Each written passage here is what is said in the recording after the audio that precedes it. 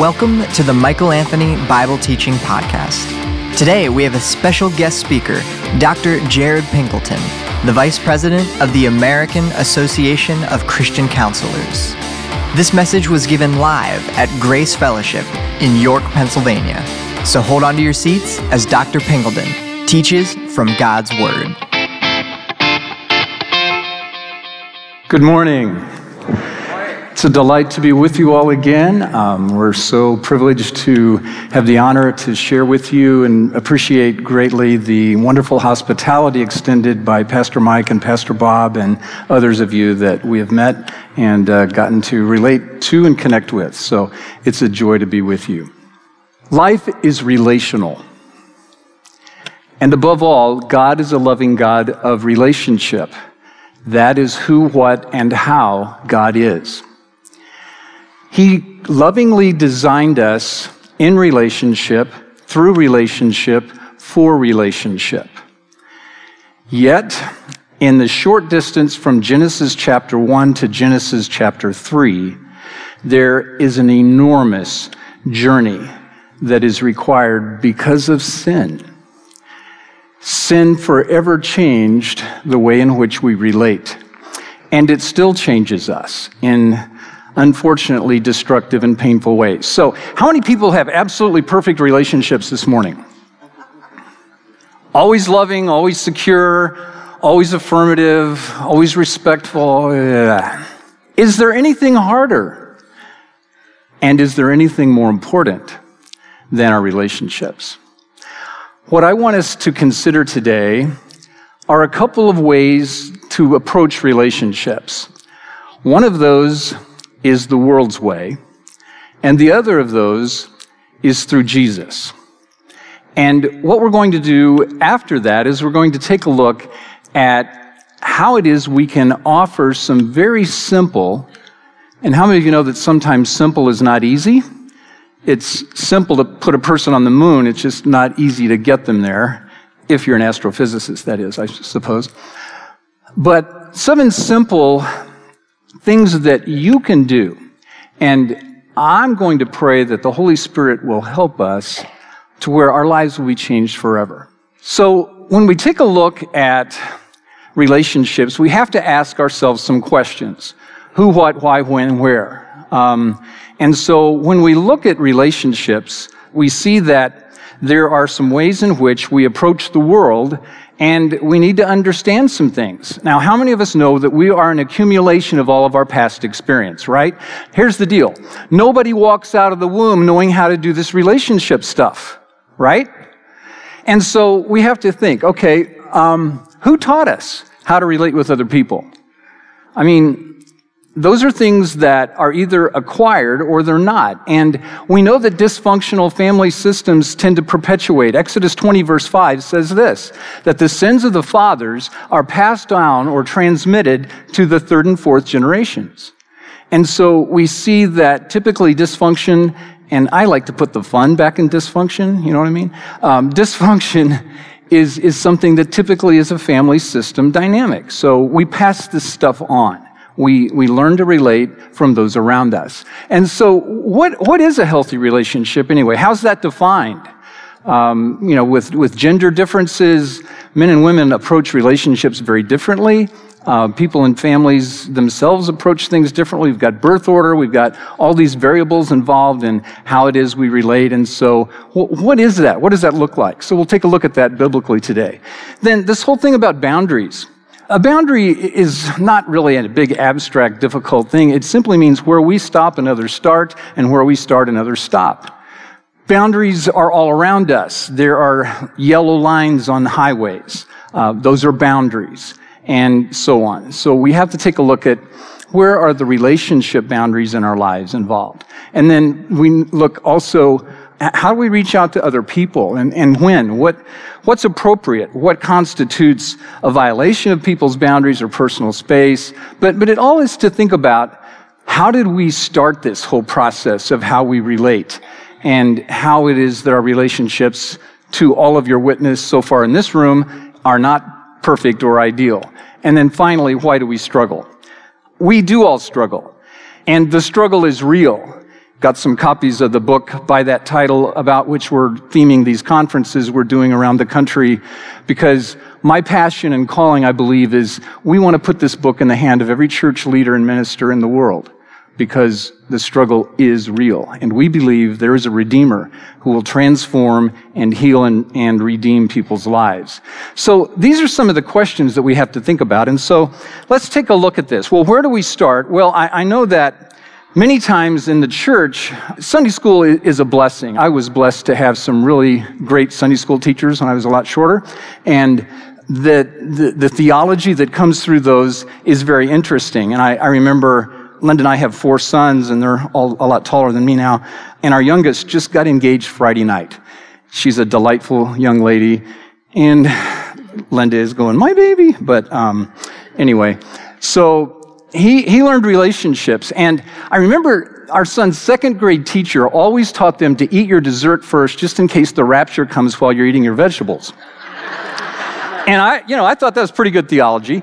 But see, theology gets taught to us if we grow up in the church when we're fairly short. And so many times there are some ways in which children tend to either distort the teaching a little bit or the teaching is less than orthodox. For example, one little girl raised her hand when the story of Noah and the ark was being taught, and she goes, I know the name of Noah's wife. Really? The teacher said, yes, her name was Joan. She goes, Joan? Yes, Joan of Arc. One little boy thought that the epistles were the wives of the apostles. I can see that. Another kid thought that Samson fought the Finkelsteins with the axe of the apostles. He mixed up a couple of stories there a little bit. Then one little girl was firmly believing that Paul taught holy acrimony, which is another word for marriage. Then this one kid, I thought this one was really pretty hilarious. He said that, the Bible teaches that a husband should only have one wife, and this is called monotony. But my favorite one is this little guy got a couple of stories mixed up, and he goes, remember Lot's wife. She was a pillar of cloud by day and a ball of fire by night. So you can see why sometimes our relationships get distorted, right? And unfortunately, and to all of you childcare workers and teachers, apologies please, but sometimes children distort the message a little bit, don't they? Because we're children. And unless we change and become like a little child, we won't enter the kingdom. And so I want us to consider some kingdom principles today that I'm excited about because I'm passionately believing that God is a redeemer. And these are some principles that anybody can do in a lived out way to make the gospel not just vertical but horizontal. And that to me is where the proverbial rubber meets the road, if you will. So what we have to do to start is to take a look at some paradigms. And a paradigm is a big word that means our concept or our mental framework, our conceptual approach to relationships. And the first paradigm that we see about how we're taught is passive and reactive. Here's what I mean by that. I know you've probably never had this happen, but I did yesterday, actually. Some jerk cut me off on the freeway. Now, when that happens, we have some choices to make, don't we? And what happens typically from your friends, okay? Their blood pressure doubles. They're tempted to, do some stuff that's probably not the most godly reaction, right? I remember very vividly, I was driving to work one day years ago, and it's going 70 miles an hour, and I have 65 zones, sinning, as Christians do many times, by breaking the law of the land. And it was bumper-to-bumper traffic, and some jerk cut me off, and seriously, I nearly bought the farm, and Linda could have cashed in my life insurance. And it was very frightening. I was scared. And so after I got back on the road, I was determined to try to wiggle my way through traffic and catch up to that guy and give him a good Christian dirty look. And so I did. And it took a couple of miles to get up even. I look over, it's my buddy Mike. He got a new car that week. He's in my Sunday school class. Aren't I glad I wasn't, he was lost in Christian praise music, and I was probably driving in his blind spot, right? Reactions are not healthy. Why? Because they're born of our flesh. When we instantly react, what happens, we know from brain science, is our amygdala gets hijacked. That is, we get an immediate flood of adrenaline and other biochemicals that cause our emotions to go haywire. And what's commonly tempting is to yell and scream for fight, or for flight, to run away, or to freeze, where we just stay paralyzed because we're too terrified. All three of those are unhealthy. Why? Because they're reactive. And I know that when I let somebody else push my buttons or jerk my chain or whatever euphemism you want to do there, what happens is I end up being what? The victim. Because when I look at life as to what happens to me, I don't get to vote, do I? And so there's that sense of passivity. And when we're shorter, we don't get to vote. And when we're abused, when we're neglected, right? We are victimized.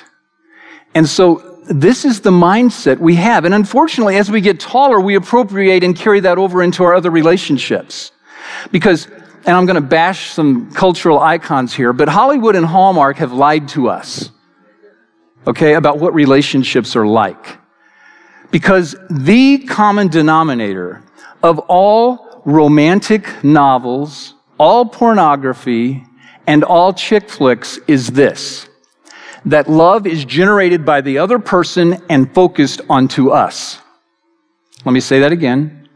That love is something that the other person does to or for us to fulfill our self-centered gratifications. Are you tracking with me with that? It's a passive thing that we receive. So we're passive receptive. That's what Hollywood teaches us. That's what Hallmark teaches us. That's what the culture teaches us implicitly, that it's all about us. It's because of that. Now, here's the deal. Anybody can love somebody who's lovely, loving, and lovable, right? Anybody can do that. It's like a knee-jerk reflex. Jesus said, even the heathen can do that, even the IRS agents. Oops, maybe if you work for the government, I'm sorry. I was just telling Pastor Mike this morning, I put my foot in my mouth a few years ago by talking about some oxymorons, like crash landing, jumbo shrimp, military intelligence. And a guy came up to me after, he goes, hey, guess what I do for a living? I don't know. Military intelligence. And that was a Southwest Airlines commercial moment for me. Want to get away? But I couldn't. So anyway, even the heathen can love those who love them, right? That isn't hard. That's the flesh. And that's what we're taught. And that's where it stops. I remember reading the ancient philosopher Socrates had a statement that epitomizes this principle. He says, by all means marry. If you get a good wife, you'll be happy. If you get a bad wife, you'll become a philosopher. See, that's a passive reactive stance to relationships. And there's nothing you can do about it.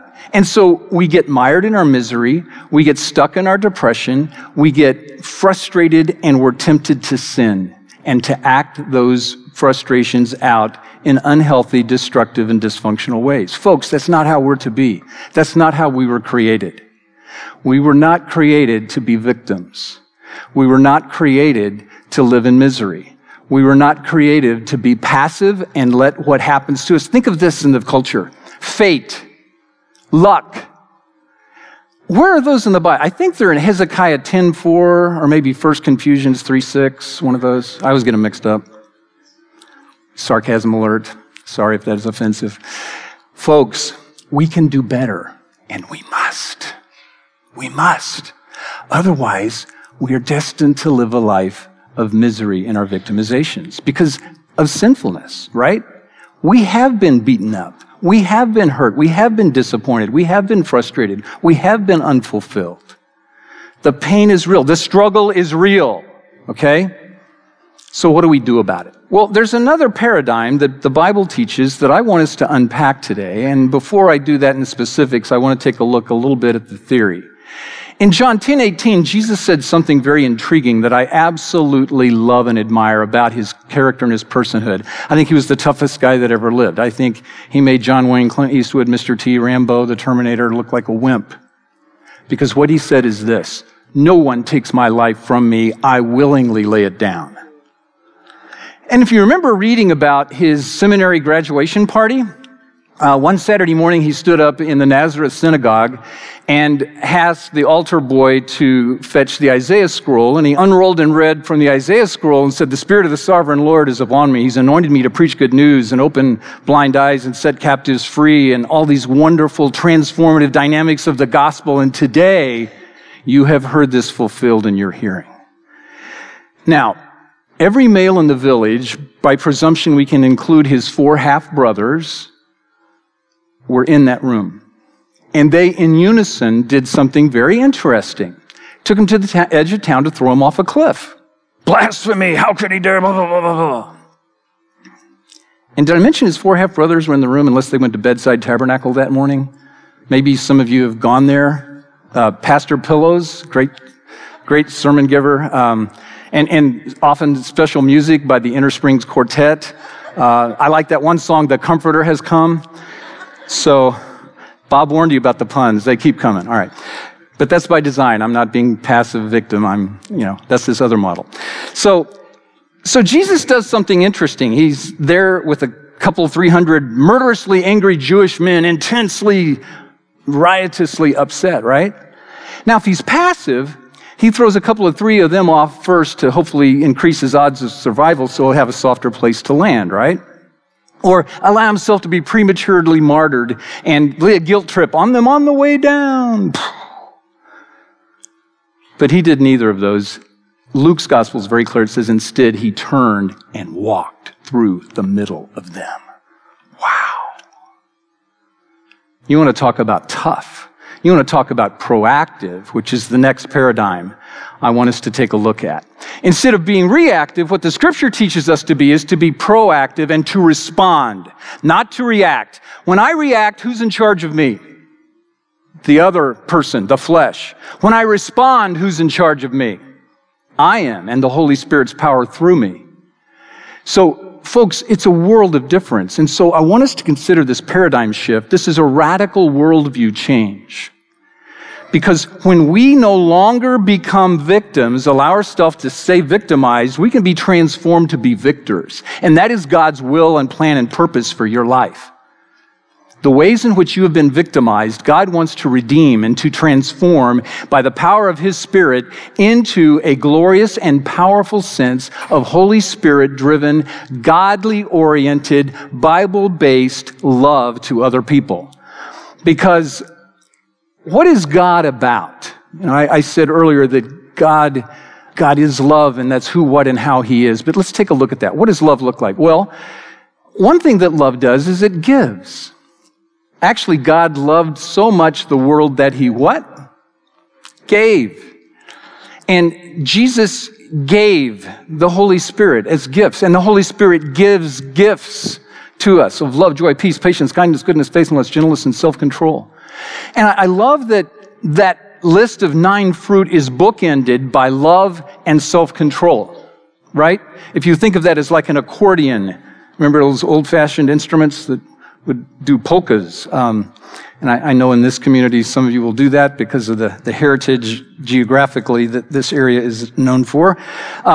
So there's that sense in which these 2 fruit of love and self-control are the start and finish of what the Holy Spirit wants to do in and through you and around you and in your relationships with other people, to where there will be a positive, if you will, infection that will spread, or yeast that will permeate your relational world.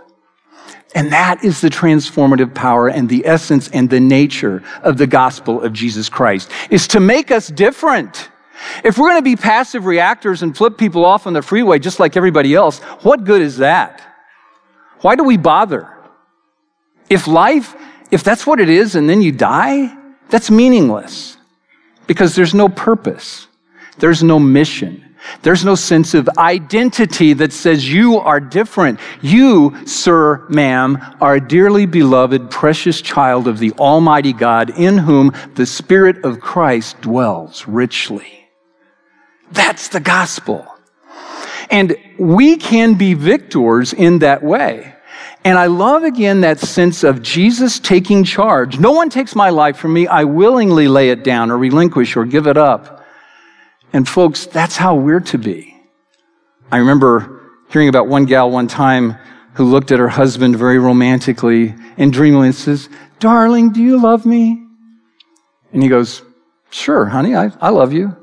No. I mean, do you really, really, really love me? And he goes, "Yeah, I just told you." And she goes, "Would you love me no matter what?" He's thinking to himself, what's going on here? He goes, "Sure." "Honey, would you love me so much that you would even die for me?" And he thought a minute and he goes, "No, honey, my love for you is an undying love." Sharp guy. Our love is to be self-sacrificial. And one of the ways that we sacrifice is we take charge of what the adversary stole from us, and we choose to love and give in some ways. And so there are 7 principles I want us to think through this morning that are examples of gifting this love to other people by which you will be not victimized, but victorious in your relationship. And to make it a little more simple, all of them start with the letter A. So if you're taking notes, you can just put 7 capital A's on your paper to start. But these are biblical principles that I believe will absolutely revolutionize your relationships, okay? And these are straight from Scripture. We're going to look at 3 scriptures per principle, and we're going to understand some of the dynamics about these. The first of these 7 principles we see is acceptance. For a moment, let's take a look at the antitype or opposite of acceptance. Rejection hurts more than probably anything else there is, right? Everybody agree with that? Rejection stinks. Anybody not been rejected in life so far in this room? Yeah, okay, we get it. Acceptance is what we long for. It is the sense of feeling like we are precious and valuable. And Jesus said, "Whoever accepts anyone I send accepts me, and whoever accepts me accepts the one who sent me." So we see that between the Father and the Son, this dynamic of acceptance is extended out relationally, horizontally to the world. And this is not just a salvific or soteriological, to use a couple of big fancy theological terms, salvation-oriented principle. This is a relationship principle. If you accept Jesus, you accept the Father. And He accepts you, He accepts the Son. Acceptance is really the key dynamic in the Trinity. The relationship dynamics between the Father and the Son is all about acceptance. And here's the thing. Nobody can make you love them, right? And you can't make anyone love you. You've tried, probably, if you're like me, right? How'd that work? There's another psychologist on TV that would say something like, "How's that working for you?" And the sad thing is most of you know who that is. Anyway, sorry, I digress. It doesn't work. We can't make somebody love us. Why? Because it's a violation of their will. See, even if you're trying to cram ice cream, which I think is one of the best things God ever created, by the way. Amen, yeah. If you're trying to cram ice cream down somebody's throat, what happens? There's a built-in gag reflex. It's going to come right back, and I think that's almost tragic to think about ice cream being wasted like that. See, it's not what's being shoved, but at it's being shoved activates that built-in gag reflex. And I've seen even well-meaning, well-intentioned Christians try to be coercive or manipulative or controlling about God. It doesn't work. And for somebody who's been victimized, it's actually a violation of their will. So acceptance is a gift that you can give under any circumstance to anyone in any way, in any reason. Nobody can make you not give somebody acceptance. Now, the challenge is you won't feel like it. Why should I accept them? They blah, blah, blah, blah, blah. Okay, I hear you.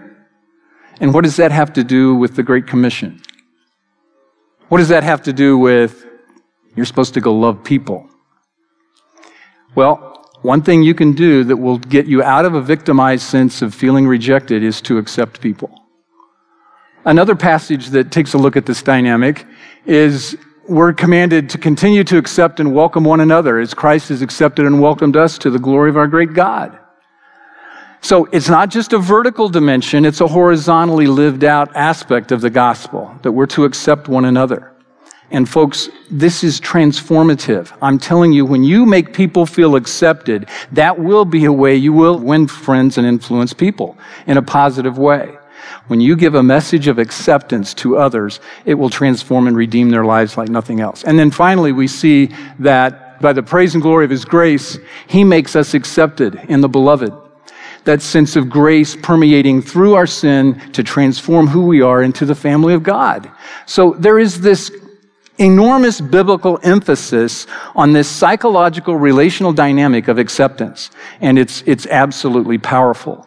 Then we see some quotes talking about this from others. The greatest gift that you can give to others is the gift of unconditional love and acceptance. Wow, that's powerful.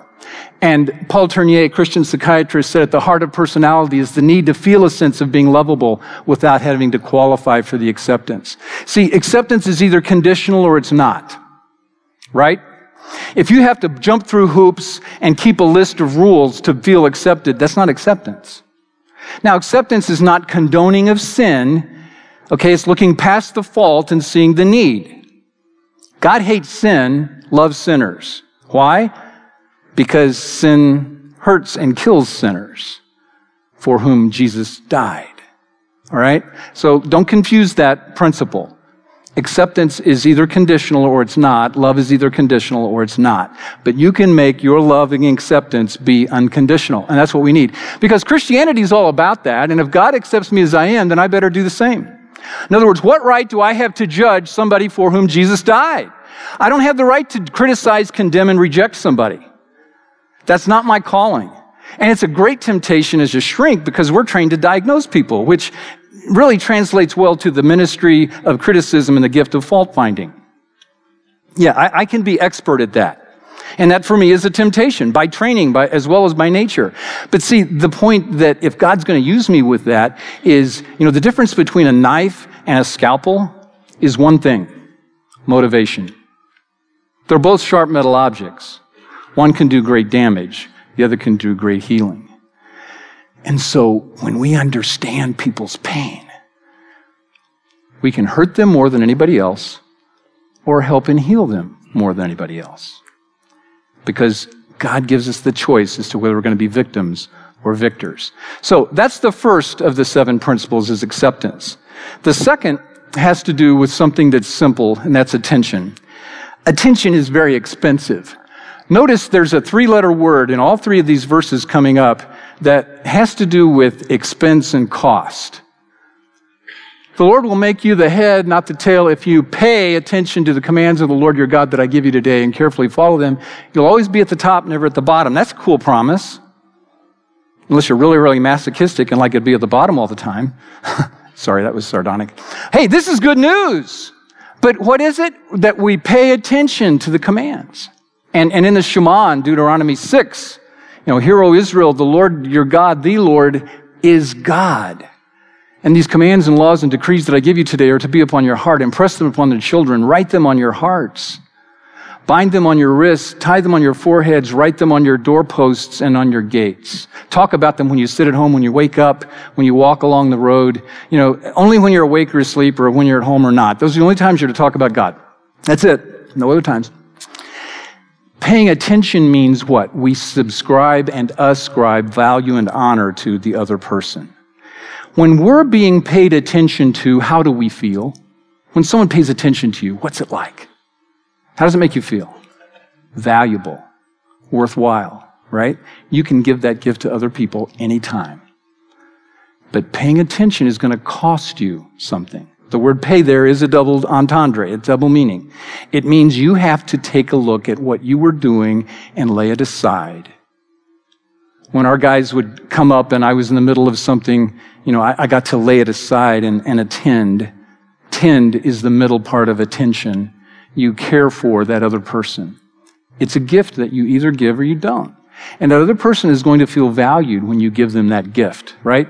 And so does God. When we pay attention to His words, it makes Him feel valuable. It makes Him feel good. Did you know you can make God feel good? Hey, that's an awesome thing. When you pay attention to who, what, and how God is, that is what we're here for, all right? So then we see Job saying, pay attention and listen to me. Be silent and I'll speak. I used to think Job was about suffering. I no longer do. I think Job is about faith. Though you kill me, yet I will trust you, he says. And so God says, pay attention, and I'll speak. Sometimes we don't hear God's voice when we're going through a test. And did you ever think that the teacher giving a test is always silent? The challenge is, how well have we studied? The challenge is, how will we come through this test? You know, you can't have a testimony without going through a test, right? And we complain, we gripe, and it's like, well, you have an hour for this test. You want to gripe and moan, or you want to try to figure out the answers? And oh, by the way, if you will just shut up, then I'll speak if you're silent. So paying attention to God is a big deal. And then we see next, you've seen many things, but you pay no attention. Your ears are open, but you don't listen. Hello? Anybody in there? Isaiah is saying, your ears are open, but you don't listen. That's not paying attention. So some other things about attention that we can take a look at here. One of the greatest gifts you can give to anybody, the capacity to give attention to a sufferer, is a very rare and difficult thing. It's a miracle. It's the rarest and purest form of generosity. Wow, isn't that cool? And then the most basic and powerful way to connect to another person is to listen. Just listen. It's the best thing we can give to somebody else is our attention. So, acceptance, attention. The third relational principle that the Bible teaches us about that I want us to consider today is admiration. Many times in a dysfunctional marriage, people will say, I just don't have feelings for them anymore. And, I empathize with that and think, what does that have to do with your marriage covenant? If love is an overabundance of warm fuzzies, then that's what Jesus died of on the cross. Because that was his supreme, ultimate example of love, right? See, Hollywood and Hallmark, again, have brainwashed us. Can I say that? Lied to us. Yeah, I'll say it. So this whole thing is a big deal, admiration. Esther was such that she was admired by her husband, and she won the admiration. What the research shows is when you no longer feel in love with your spouse or someone, you probably quit investing in them yesterday, because we reap what? What we sow. If you don't feel love towards somebody now, you probably quit investing in them before now. Duh. That's like rocket science and brain surgery. But what the research shows is when you start admiring someone, you know what it does to you? It changes you. You start feeling warm fuzzies toward the person you admire. When you find positive things in that other person, when you can build them up and you express and give to them admiration, awesome things happen. So Esther, by the way, transformed in 2 nations and saved her own people by the way in which she won the admiration of everybody. Then Proverbs, in talking about this incredible lady, that we're to give her all of this admiration and praise because she's worthy of that. And then the next verse says something in a different way in Song of Songs. Here's this elaborate, awesome, love-permeated, sensual, erotic example of godly love in a Christian marriage that is filled with admiration toward one another. And so to unpack that is really powerful. So when we give somebody admiration, what it does is it not only changes that other person by making them feel what? Special, but it changes our heart toward them. If you've got a hard heart toward somebody right now, I want you to ask the Holy Spirit to pray that you will find something to admire about them, because what that's going to do is it's going to soften your hard heart. That's going to melt the swelling that you have from old wounds. That's going to change you. It'll revolutionize your relationships. You will no longer feel victimized by the legitimate, horrible things they did or didn't do. It might have been sins of omission, not just sins of commission. It's going to transform your heart and life. So we give acceptance, attention, admiration. And then the fourth gift that we're to give is appreciation. What appreciation does is it also changes you. That's a sense of understanding, a sense of value and of worth.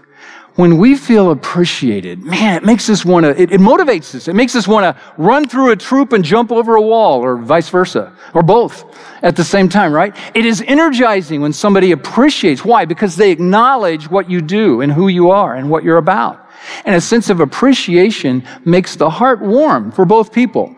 Paul says, I praise and appreciate you because you remember me in everything and you firmly hold to the traditions. You've accepted my teaching. He had a relationship with the church at Corinth, and he is affirming the way that they have appreciated him. because it made him feel validated. Isn't that, at the end of the day, what we want from our relationships, is to feel validated and valuable and special? And then we see, he also says, speaking about one of the leaders, appreciate and honor people like this in the church.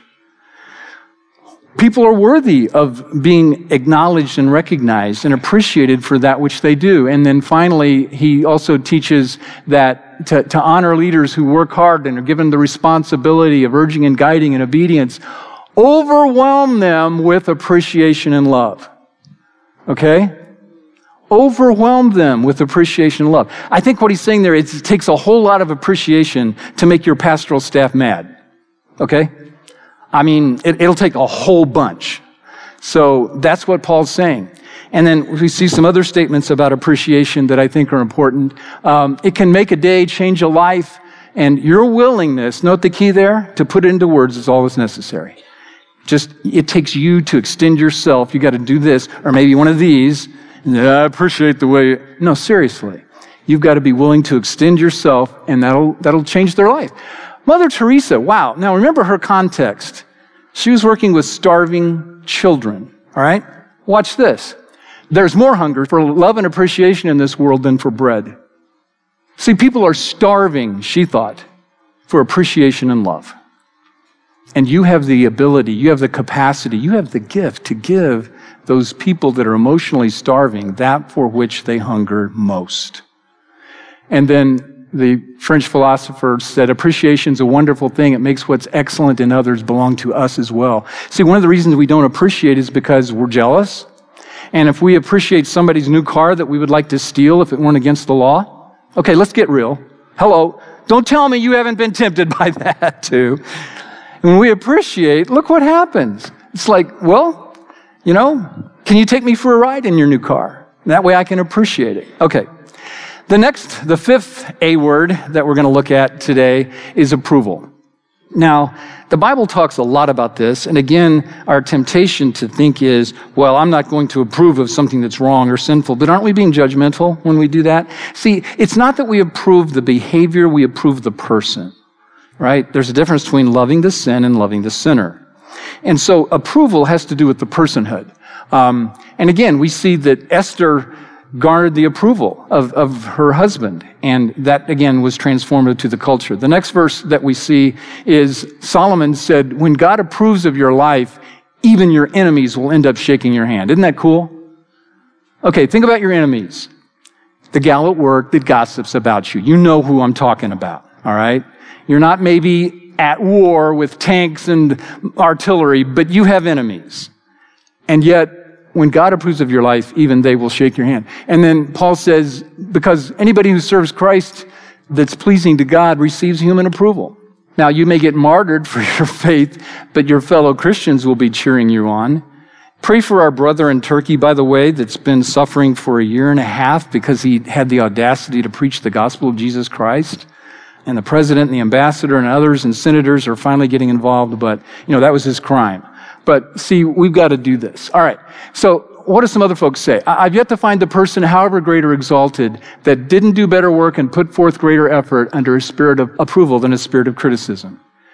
If you want to shape the behavior of someone else, you want to modify their behavior, honey attracts more flies than vinegar. When you give them approval instead of criticism, they're going to be motivated in a healthy way to grow and change and heal. It's that simple. And as much as we thirst for approval, we dread criticism. See, these are two sides of the same coin, because criticism has to do with judgment and condemnation. What does the Bible say about that? John 3:17, I think, is in some way better news than the verse before that. Jesus didn't come here to put people down, but that through him the world would be saved. Wow. You can say amen or hallelujah or awesome or cool or whatever. That's good news. A man can't be comfortable without his own approval, Mark Twain said, Samuel Clemens, pen name there. But see, we also have to give these gifts to ourselves, don't we? So this is a crucial set of issues. Then number 6, affection. Affection is so vital. It is a tangible physical expression of love. And for people whose love language is meaningful touch, this one is a huge one. And it's a biblical principle. We're to love one another with brotherly affection. and honor each other. I mean, we're to physically, tangibly giving appropriate physical affection to other people. We see also Scripture talking about the holy kiss or holy embrace. I don't know why more churches don't increase in attendance by saying it's now time for holy kisses. I just, man, Solomon said a kiss on the lips is better than honey. But anyway, that's probably another topic, and we can do a marriage seminar and come back on that later. Thirdly, moving right along. Okay, there it is. And of course, the word holy talks about motivation and appropriateness and boundaries, and so that's all good. See, affection's a big deal. And so what we see about it is, C.S. Lewis said it's responsible for 9/10 of whatever good stuff happens in the world. Wow. Think about that for a minute. Then Longfellow, talk not of wasted affection. It was never wasted. There is no such thing as bad affection, right? And then it's the broadest basis of a good life, says another poet. All right. The final A word has to do with something very interesting. It's called advocacy. An advocate is someone who stands up for someone on their behalf that can't defend themselves. When you go to bat for someone, you're going to be expressing love to them in some ways that is priceless, that they can't do for themselves. And so we see this is so powerful biblically, and I wanted to land with this one because this one's the most important. When we stand in the gap for another person, it's called intercession in prayer. But we see here that by the time David finished reporting to Saul, we see this bond between Jonathan and David and his number one advocate and friend. There was that sense of connectivity that was loyal, that was no betrayal, a sense of, I've got your back, I'm standing up for you, I've got this, buddy, and that's a crucial thing. We need that with other people. We also see that Scripture talks about this advocate is something that is who, what, and how Jesus is. We all have an advocate, because when the Father looks at us, as it were, through the blood of Jesus, he sees a sinner condemnational, worthy of death. But see, Romans 8:1 says there is no more condemnation to those who are in Christ. Because why? Jesus is our advocate. He's saying, yeah, I know they were a jerk, but not guilty because of me. I took it for him, Dad, so it's cool. Paid for. Oh, Father goes, good. So that's a big deal. And then finally, we see how Jesus asks for the Holy Spirit to come to fulfill that in our lives. In closing, I want to share a story with you that, to me, advocates strongly and illustrates these 7 principles in a nutshell about how it is we move from being reactive to proactive, how we move from being passive to assertive. And this is a great story. I heard it on Focus on the Family 20-some years ago before I went to work there and served a counseling center there. But this story was interesting. 82-year-old widow lady, tiny little petite gal, was awakened one morning at 2:30 in the morning to some noise downstairs in her kitchen. And so she gets up and walks down the stairs, and as she turns the corner into her kitchen and turns on the light, she immediately is taken aback because there's a 6'4", 230-pound guy pointing a loaded .44 right at her head. What happened in the next couple of moments transformed thousands of lives. Okay, what do you think would be the normal reaction? You don't expect that, right? So what this little old lady said is, now, Sonny, when you go to robber school, they don't teach you how to deal with a little old lady that calls you Sonny. I'm just saying, right? Now, Sonny, put that thing down. Do you think I'm going to hurt you? Who's in charge? Who's in charge in that kitchen? It's not the thug. She goes, if you're looking for where I keep the good silver, I hide it in that drawer over there behind that. Obviously, for you to break into my house at 2:30 in the morning, you must need it more than me. Wow. The guy didn't know what to do. He didn't know what to say. And 10 minutes later, she leads him to the Lord in her kitchen. And the story is told by the pastor of a mega church who some years ago was high on drugs and turned to a life of crime to support his drug habit, but got radically and wonderfully saved from a little old lady in her kitchen in the middle of the night. And you know the best part of the story? She got to keep her silver.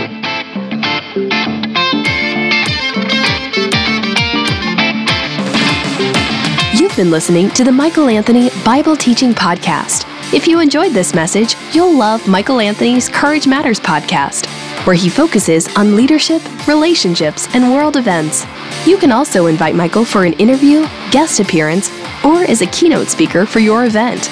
To learn more, visit CourageMatters.com or download the free Courage Matters app. In the meantime, keep looking up. There's no place else worth looking.